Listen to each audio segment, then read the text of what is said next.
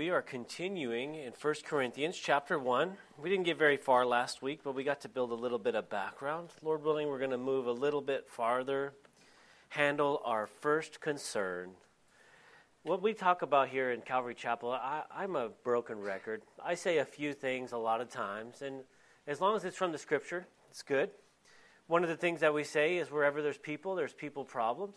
We're going to see that here in 1 Corinthians more than anywhere. I also say that we have a real God for a real world with real problems.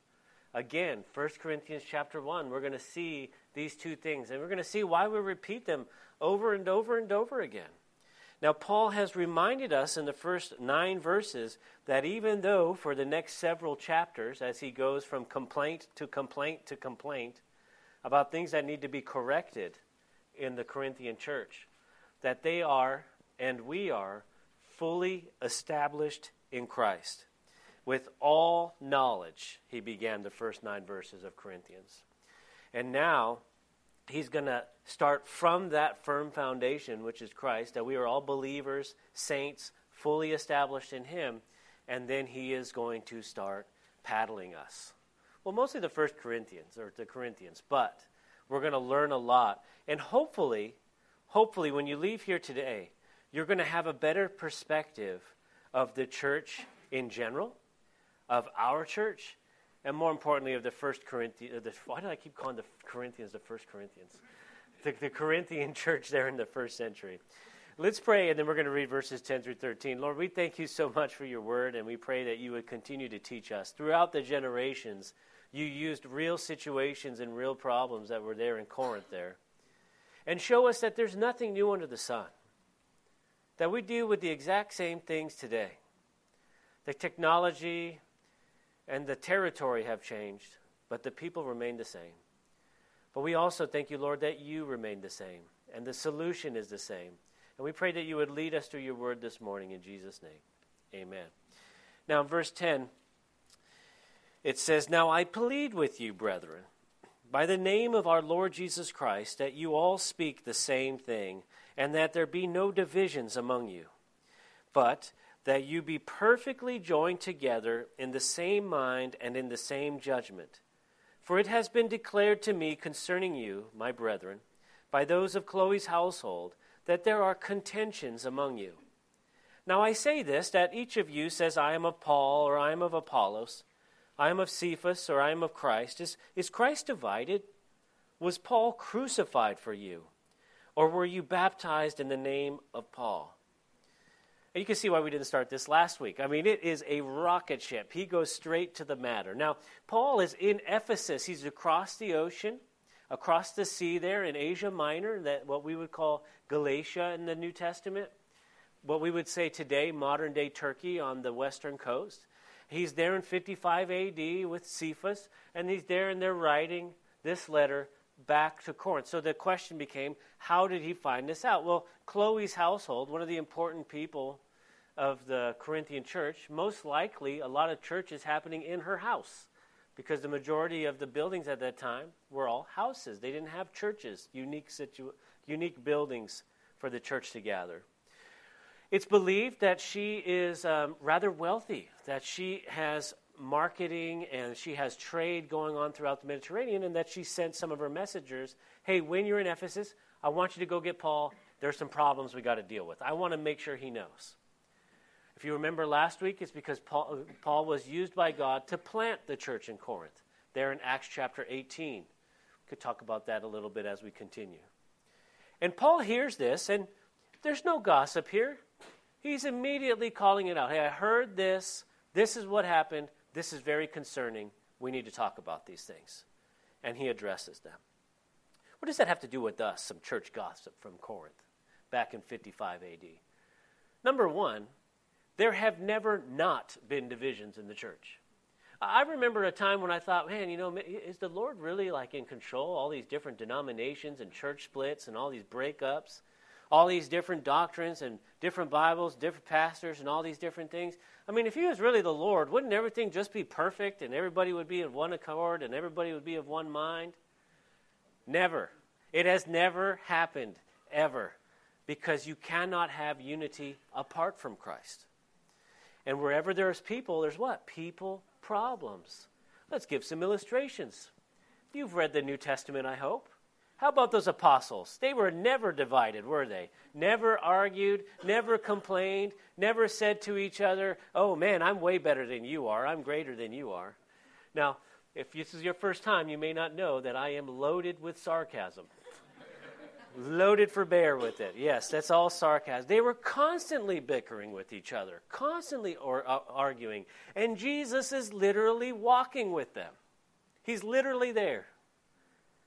And if you have divisions in your household, welcome to the family.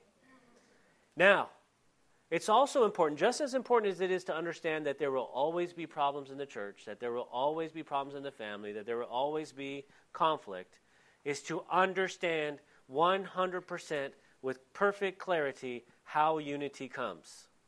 It comes in submission to Christ. It comes in the Holy Spirit working in the hearts of rebellious men and rebellious women and bringing us into unity. Now, we see another thing here happen that is happening today and has always happened. That within the family of God there in Corinth in the first century, they began to pick who they were a disciple of. I'm a disciple of Paul. I am a disciple of Apollos. I am a disciple of Cephas, Peter. I am only a disciple of Christ. We do this unintentionally or intentionally today. I am from Calvary Chapel. I am a Calvinist. I am a Presbyterian. Or in the mega church movement, I am, fill in your mega church pastor. I follow this guy. I follow that guy. I listen to this guy. I only listen to this guy. If you only listen to this girl, you're really got some problems to address. That's a sermon for a different day. But when we begin to focus on anything except for who? Jesus himself. We are going to speak about this over and over and over again. But if the spiritual leaders that you respect in your life are not pointing you to a deeper and closer relationship with Christ, you are in trouble. If you are following anyone, any speaker, any professor, any actor or actress, any leader of any kind, any politician, and that person is not drawing you and leading you into a closer relationship with Christ, you're being misled, intentionally or unintentionally. And it causes division. I could just name a couple political people right now, and I'll hear sighs and eye rolls and cheers. If I say the T word in here, then people are going to go excited. Are you that excited about Jesus? Are you that excited about Christ? Are you glorifying his name? Are you magnifying him? Paul says it very pointedly in his 3 rhetorical questions. Is Christ divided?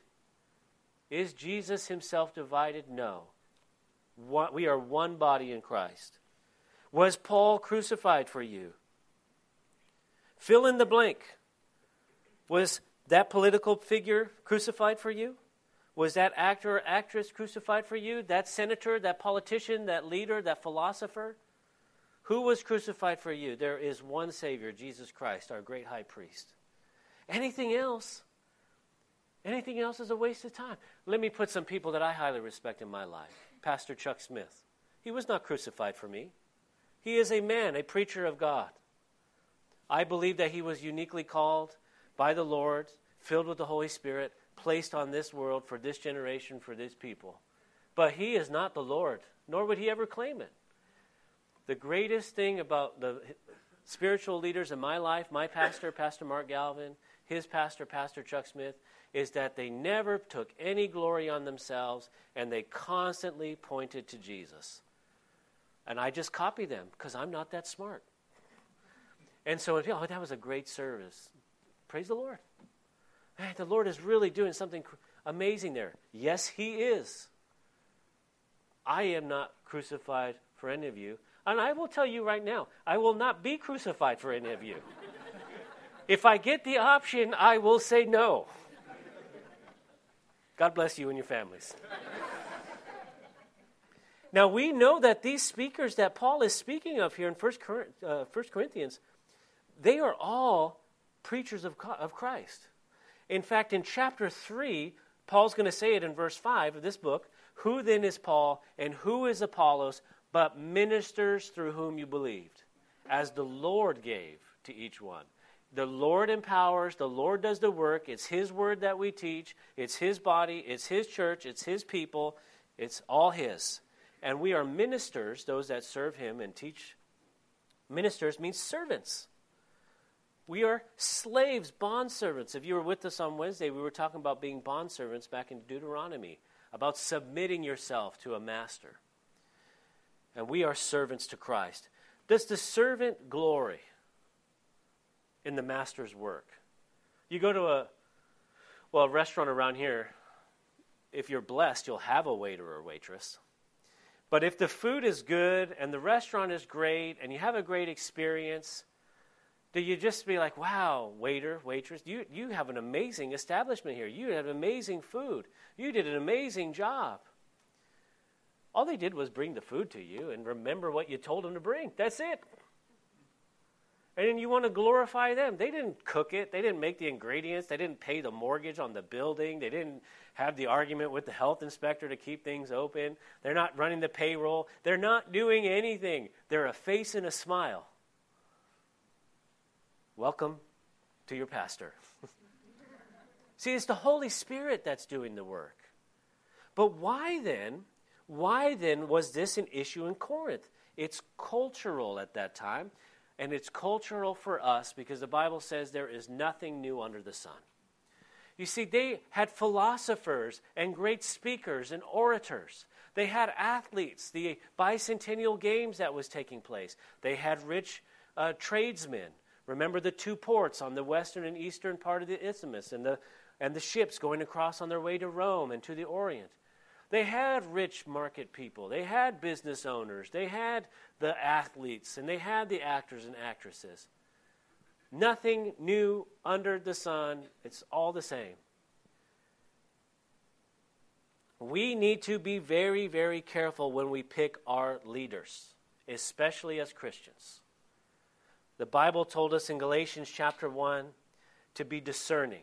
In verse 9, as we have said before, so now I say again, if anyone preaches any other gospel to you than what you have received, let him be accursed. What is the gospel? The good news of Jesus Christ. That God, the creator of all things, descended onto this world, made himself into the image of a man, died on a cross for our sins, and was raised again. And that over 500 people saw him resurrected, and many of them confessed that miracle until their death. That whosoever believes in him shall not perish, but have everlasting life. That is the gospel. And that we follow him and submit to his will as he fills us with the Holy Spirit and has his way in us. We are not here to build big churches. We are not here to become popular. We are not here to become rich or famous or charismatic. Christ is preeminent. Jesus is first. And as a Christian, if we are glorying in ourselves and if we're looking to ourselves or if we're glorying in our church, I go to the biggest church in the town. Or if you come here, it's like, well, we actually teach the Bible at my church. We're all proud of something. We should boast in nothing but Christ. That's what's coming up soon. We need to be Christ-focused. The first 9 verses, last chapter, Paul doesn't even talk to the Corinthians other than to talk about the church of God, sanctified in Christ Jesus, calling upon the name of the Lord, that we have grace and peace through our Lord Jesus. It is 100% focused on what matters, Jesus. In Colossians 1:18, to really emphasize the point, it says, and he, speaking of Jesus, is the head of the body, the church, who is the beginning, the firstborn from the dead, that in all things he may have the preeminence. If you're an underliner, highlighter, in all things. Preeminent means first and above all. Jesus, the Messiah, the Alpha and the Omega, the beginning and the end. In Christ alone. We should not be known by any particular pastor. We should not be known by any man or woman, any denomination or church. We shouldn't be known for any building or family name, no politician. I am not a Republican or a Democrat. I'm not a communist or a fascist. I'm not anything but Christ. I am a Christian. Now, I have strong convictions as a Christian, and as I obey the Lord, I follow those convictions as I submit to the Bible. But I submit to no man aside from Christ and who he has me submit to. I submit to no man except Christ and who he has me submit to. I'm a Christian. Now in verses 14 through 19 it says, I thank God that I baptized none of you. Paul's pretty spicy this morning. Except Crispus and Gaius, lest any should say that I baptized in my own name. Yes, I also baptized the household of Stephanas. Besides, I do not know whether I baptized any other. For Christ did not send me to baptize, but to preach the gospel, not with wisdom of words, lest the cross of Christ should be made of no effect. For the message of the cross is foolishness to those who are perishing, but to us who are being saved, it is the power of God. For it is written, I will destroy the wisdom of the wise, and bring to nothing the understanding of the prudent. Now Crispus, we know who he is, right, from last week. He was the ruler of the synagogue who in Acts chapter 18, he tried to lead the revolt against Paul, trying to stop the Christians. And then we read that verse together where the leader of the Romans at that time said, what do I care about your religious problems? And then Crispus' own people took him out and beat him. And the Roman guy was like, man, that's a bad day for you, because he didn't care. And then we saw from the scriptures, 1 Corinthians, I said Crispus, I meant Sosthenes as well. Getting all my guys confused this morning. And he becomes one of the first converts. Crispus, along with Sosthenes, converts very early on. Now Gaius is a new guy. Gaius, where does he come from? Well, when Paul was in Corinth, Gaius is where he stayed. Gaius is written in Romans chapter 16, verse 23. My host and the host of the whole church greets you. Erastus, the treasurer of the city, greets you, and Quartus, a brother. So my host, he was staying with him, and the host of the whole church means that the church was meeting in Gaius' house. They were all meeting together. So these guys that Paul was baptizing, verse 14, Crispus and Gaius. I referenced Sosthenes in verse 1 of chapter 1. These are personal friends of Paul. But he's mentioning them, but the emphasis is on, I thank God that I baptized none of you. This wasn't about adding personal disciples. I want to talk about pastorship and being a pastor, being a servant leader in the church. Paul is making it very clear that this is not about him. This is not about him going around and making disciples. He has to be very black and white because at that time in the Jewish quarters, the Jewish circles, the rabbis were known by their amount of followers. And as we know from the Pharisees, they would go around boasting in themselves, their long prayers, their robes, their trumpets. It was about making prayers and everyone seeing them. Jesus himself spoke against those things. He says, if you give and everybody knows, there is your reward. But then he showed the woman with the 2 mites and said, she has given more than all because she gave all that she had with no fanfare. Jesus himself did not emphasize baptizing. In John chapter 4, verses 1 and 2, the gospel records, therefore, when the Lord knew that the Pharisees had heard that Jesus made and baptized more disciples than John, though Jesus himself did not baptize, but his disciples. Now, you may be thinking, all right, Mike, are you telling us that baptism is not important? No. Baptism is a commandment from the Lord. Repent and be baptized. Be baptized in the name of the Father, the Son, and the Holy Spirit, as you identify to the world with Jesus Christ's death and resurrection. What is not emphasized is baptizing. Who is doing the baptizing? I'm going to let you behind the scenes, behind the curtain a little bit. There is nothing more awkward than being an assistant pastor or a youth leader at a baptism. Because you're sitting there, and you're there with the senior pastor. Especially, I did some baptizing at Twin Peaks and California, big Calvary Chapel camp, lots of churches. And I'm an assistant pastor, youth pastor, with a small Calvary Chapel Lompoc group. And there's what we call some big shots, some mega pastors with us, and their team are with them. And so we're all together. We're in this big old pool, and the kids are coming down, and we're just baptizing them, and I'm just kind of sitting there. And this is the awkward part, because the line for the popular guys is like 20 deep. And you're just kind of sitting there like, I wonder if I'm going to get like 2. Who's going to come over here? But why do they do that? Now, this isn't entirely bad. It's just awkward. I'm not making a comment good or bad. You know, I wanted to be baptized by my pastor. I had a personal connection with him. So I'm not complaining in the slightest. It's just awkward. What I'm trying to get at, though, is as a Christian, we're more concerned with who is baptizing us than in whose name we are being baptized. He's the one that died for us, and we're concerned about who's going to see us when we're going to do it and who's going to do it. Nobody cares in the kingdom. Paul says, I don't care that I didn't baptize any of you. Even Jesus didn't baptize, except a few. His disciples did it. Now, being baptized is a big deal. Hey, going to church is a big deal. Picking your church is a big deal.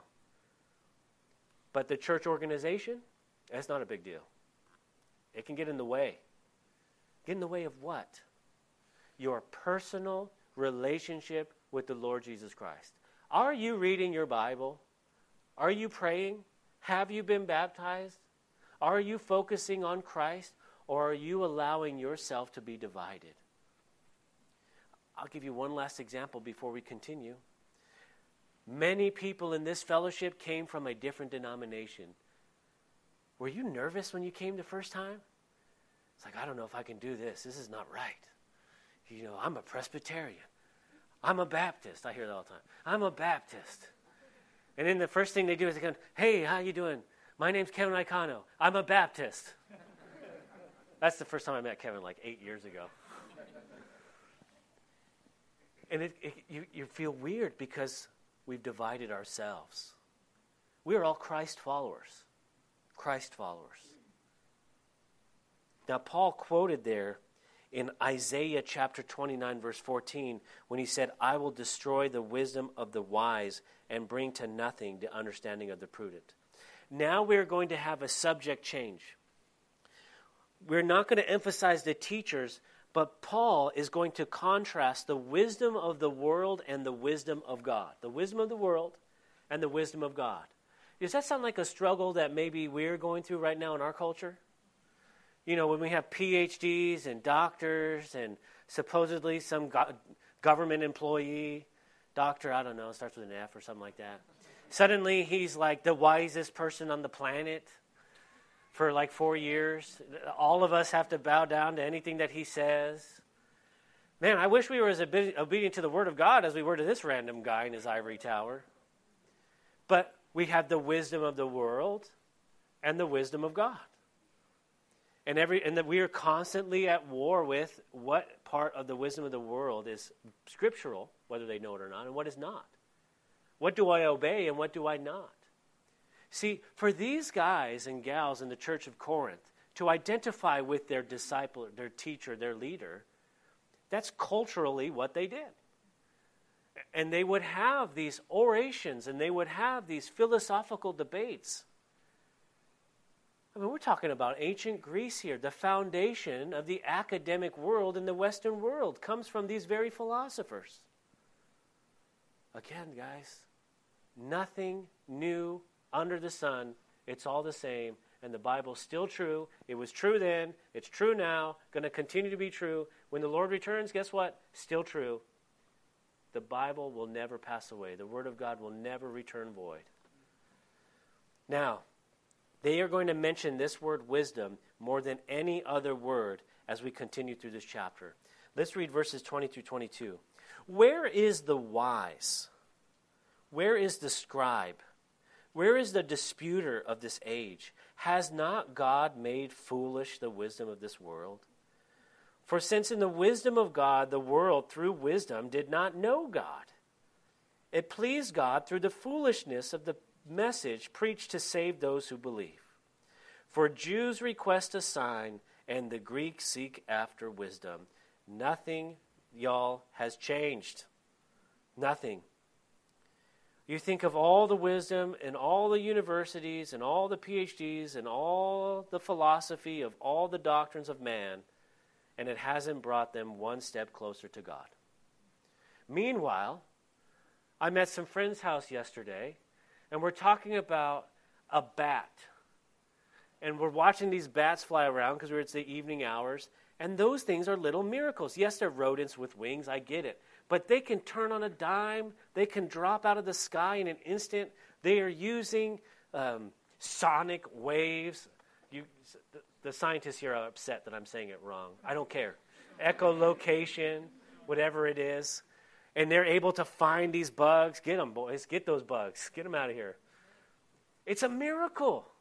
And of course, with my soft levels of sarcasm, I say, well, I wonder how many millions of years it took for that rat to evolve to do that. And all the philosophers of this world can't see what we can see with just one picture, one animal, the intricacies, the power of Almighty God. And yet we are still tempted to continue to go after the world's wisdom over the Scriptures. I cannot tell you how many times I've made the wrong choice in my life to choose the wisdom of man over the wisdom of God.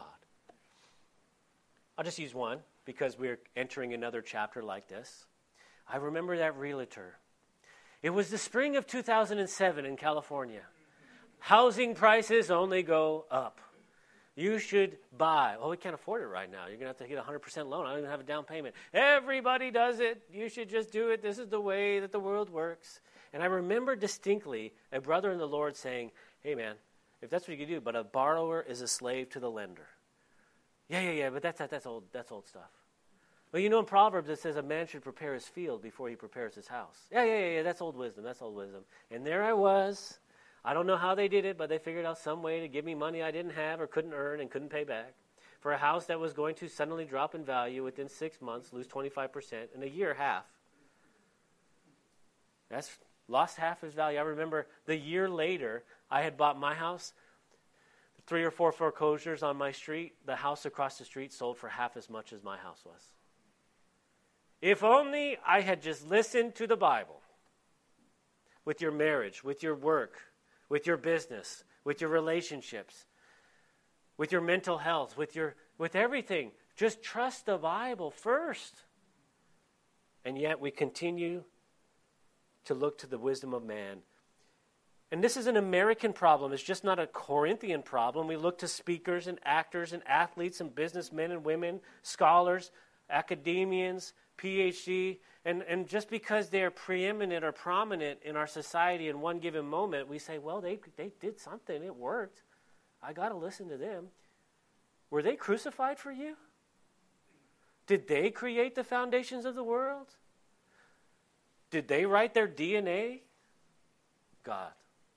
Christ alone. And when we think of that, we can repeat what Paul wrote to the Romans in Romans 1:16. For I am not ashamed of the gospel of Christ, for it is the power of God to salvation for everyone who believes, for the Jew first and also for the Greek. Why am I trying to impress the world? The world is perishing. Paul says that here in the script. Where is the wise? Where is the scribe? Where is the disputer? Has God not made foolish the wisdom of this world? Remember in verse 18 in the previous section, for the message of the cross is foolishness to those who are perishing, but to us who are being saved, it is the power of God. Why are we leaving the power of God to go and look elsewhere? Why are we leaving the Word of God to go to the world? Why are we leaving the firm foundations of all creation to the weak and beggarly elements, the leftovers of the world? And then finally, before we continue, the world doesn't care one lick about us, do they? They'll evict you. They'll cancel you. They'll unplug you in the hospital. They'll kick you out. They'll make you lose your job. Suddenly, all of us were questioning our jobs when we wanted to say no about one thing. They wanted to shut down our businesses.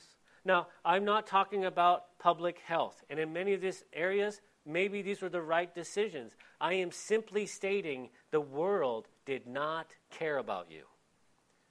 But Christ gave his life so that you could live for eternity and made a way of salvation. And then he gave you his word. So when you lose all those things, what can separate you from the love of God? The Bible says nothing. Not tribulation, not sword, nothing can separate you from the love of God. Because he who the Son sets free is free indeed. The leaders and the rulers, the philosophers, God has made them all foolish. Who was the most famous actor in 1775? Nobody cares. Now, history nerds like me will be Googling that later to find out who it was. Nevertheless, that person is in the grave. 1975, who was the most popular actor or actress? Now there's going to be a debate in the kitchen later. I'm going to tell you, if you're under the age of 40, you don't care. Who are we looking to today that will soon be made foolish by time and the world? And yet Christ will continue. Now verses 23 to 25. But we preach Christ crucified. To the Jews a stumbling block, and to the Greeks foolishness. But to those who are called, both Jews and Greeks, Christ the power of God and the wisdom of God. Because of the foolishness of God is wiser than men, and the weakness of God is stronger than men. Now we're going to stop here. This is a battle cry. This is a banner. First and foremost, you go to a church and they don't preach the gospel that Jesus Christ is crucified, that is not a church. That's a religious organization. Walk right out. You can vote with your feet. Turn it off. If it's self-help, if they're just telling you positive things, holding their Bible, this is my Bible. Jesus Christ died and rose again. Oh, that's not possible. That's not scientific. Exactly. That's why it's kind of a big deal. And if you don't hear about how our sins were taken away and fulfilled on the cross, completed by Christ Jesus, who atoned for us to make a way of salvation, that we're covered in the blood of Jesus, then what are you teaching? Nothing. Gobbledygook. Stop it. The foolishness of God is wiser than men. So Christians, why are we trying to make it less foolish to the world? Why are we trying to make it more palatable? Repent and be baptized. That's the message. We don't yield to Christ. Man yields to Christ. We don't yield to Christ. What am I trying to say here? We don't yield to man God's word. They yield to God's word the same way that we did. The Holy Spirit comes and convicts man of sin, and God saves as many as who are perishing. As many as will be saved, God saves them because he does the work. Remember, we are the waiter. Don't be trying to change the meal as you're taking it to the table. If you saw your waiter taking food out of your plate on the way to your table, what would you say? No. What are you doing? Get your hands off my plate. Now, we're nodding our heads. We're saying yes, we're agreeing, but are we living it? Are you going to go out of this building and turn away from the foolishness of man and actually preach Christ crucified? That's what Paul says. We preach Christ crucified. Now he says we. That means all of the teachers that they're picking, Apollos, Cephas, Paul, they're all teaching the same gospel. So he's telling the Corinthian church, stop dividing yourselves over the preacher and start looking to the ultimate pastor, Jesus Christ, who gave himself as a ransom for many, by whom stripes we are healed. The rest of that stuff is just nonsense. Now he continues here in verse 26. For you see your calling, brethren, that not many wise according to the flesh, that's me, not many mighty, guilty, not many noble, check mark, are called. Well, I am called. But God has chosen the foolish things of this world to put to shame the wise. Praise God. And God has chosen the weak things of the world to put to shame the things which are mighty. I don't like to think I'm weak, but I'll take it. And the base things of the world and the things which are despised God has chosen. And the things which are not, to bring to nothing the things that are, that no flesh should glory in his presence. But of him you are in Christ Jesus, who became for us wisdom from God and righteous and sanctification and redemption, that it is written, he who glories, let him glory in the Lord. If you're a leader, if you're a pastor, if you're in youth ministry, if you're an elder, if you are a Christian, even the head of your household, this is you right here. This list of insults, not many wise, not many power, the weak, the looked down upon, guilty, guilty, guilty, guilty, guilty. Put to shame the wise. And the people looking, they're like, how in the world? What is coming out of him? It is from Jesus. It doesn't come from me. Ask my wife. She's just as marveled as you guys are. Because it's the Word of God. I'm not in the kitchen. I am just the waiter. I just smile. And then the people want to tip me. And I'm like, you're out your mind. I'll take it. We want to give Christ the glory. If the church is getting the glory, shame. If the man is getting the glory, shame. The building, the people, the denomination, the congregation, oh, look at him. It's Pastor so-and-so. He's got 10,000 people and a podcast and a TV channel and 5 books. So, if he's preaching Christ crucified and giving the glory to God, then praise God indeed for all of it, because it's the Word of God. But if he's doing all those things in the name of Jesus, but not preaching Jesus and bringing closer to Jesus, then he's a wolf in sheep's clothing.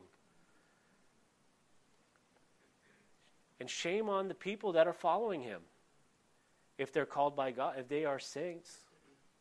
Now notice that all these problems, these things that Paul's calling out, they're coming from Paul. Paul is self-identifying here. If he is the least and the weakest of all, then what does that make us? I praise God that in verse 31 we can say, he who glories, let him glory in the Lord. There is nothing good in me. As Paul says, I identify the chief of sinners, the worst of the worst. Yet not my will, but his will be done. The Corinthians were very impressed by worldly things and worldly people. And Paul is stating that the message is the exact opposite. The spiritual condition of the church in the United States today is the fault of Christians. The spiritual condition of the church today in America is the fault of Christians, not the world, not the culture, not the Lord. We must yield and obey him and follow after him. And whenever we fall into that trap of following a person more than following the Lord, having banners of politicians, we need banners of Jesus. Jehovah Nissi, the Lord is our banner. We need to be excited at his name. We need to preach his name. And as we follow him, then of course we follow our convictions. And then when we're following pastors, never put your pastor on a pedestal. And if the pastor is a follower of Christ, he will always put Christ on a pedestal. The same way that Christ would never glory in himself, he always gave glory to the Father. And the Holy Spirit never takes glory upon itself. It always points to Jesus. Always yielding, always submitting, always passing it on. And I pray that we can say what John said, less of me and more of him.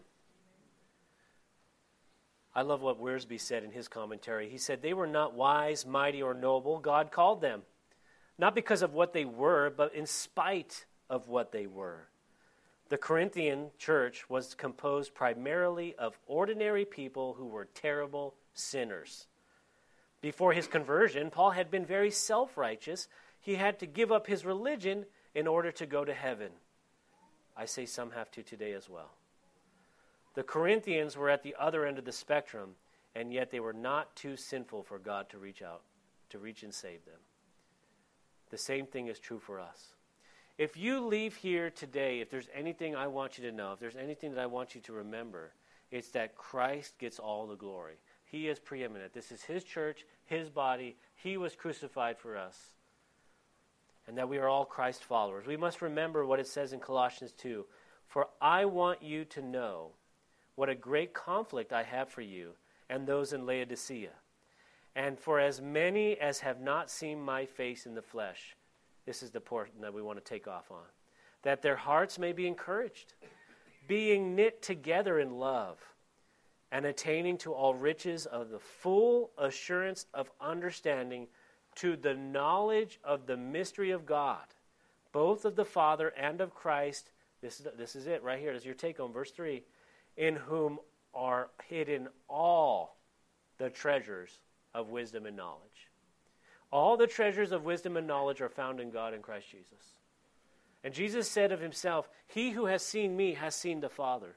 Earlier in this sermon we said that all the wisdom of God has brought all the wisdom of the world has brought no one step closer to God. All of the philosophies, religions, and all of the influence of the world has brought not one person closer to God. But in Christ Jesus is all wisdom and knowledge.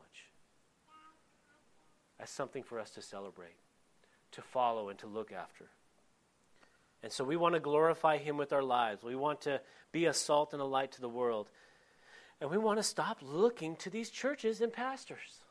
Stop looking to these athletes and philosophers and look to Christ, the Savior of our souls. Let's pray. Lord Jesus, we thank you so much for your word. We pray that you would continue to teach us and mold us throughout this week. We pray that you would help us to lay aside the things of this world, the things that are getting in the way, and help us, give us that desire, that fresh filling of faith and of your Spirit to seek into your word daily, to seek your will for our lives, to grow in you, to be used by you, to see you in all of the world and in creation, and to share with the world the foolishness of the cross, which is the wisdom of God, the only way of salvation. Let your will be done in our hearts and our lives and in this church as you see fit. And now more than ever, we want to give you all the glory. In Jesus' name, amen. Well, we're happy to pray with you. If you have not accepted Jesus Christ as your Lord and Savior, come on up. We'll pray with you and speak with you. God bless you and have a wonderful week.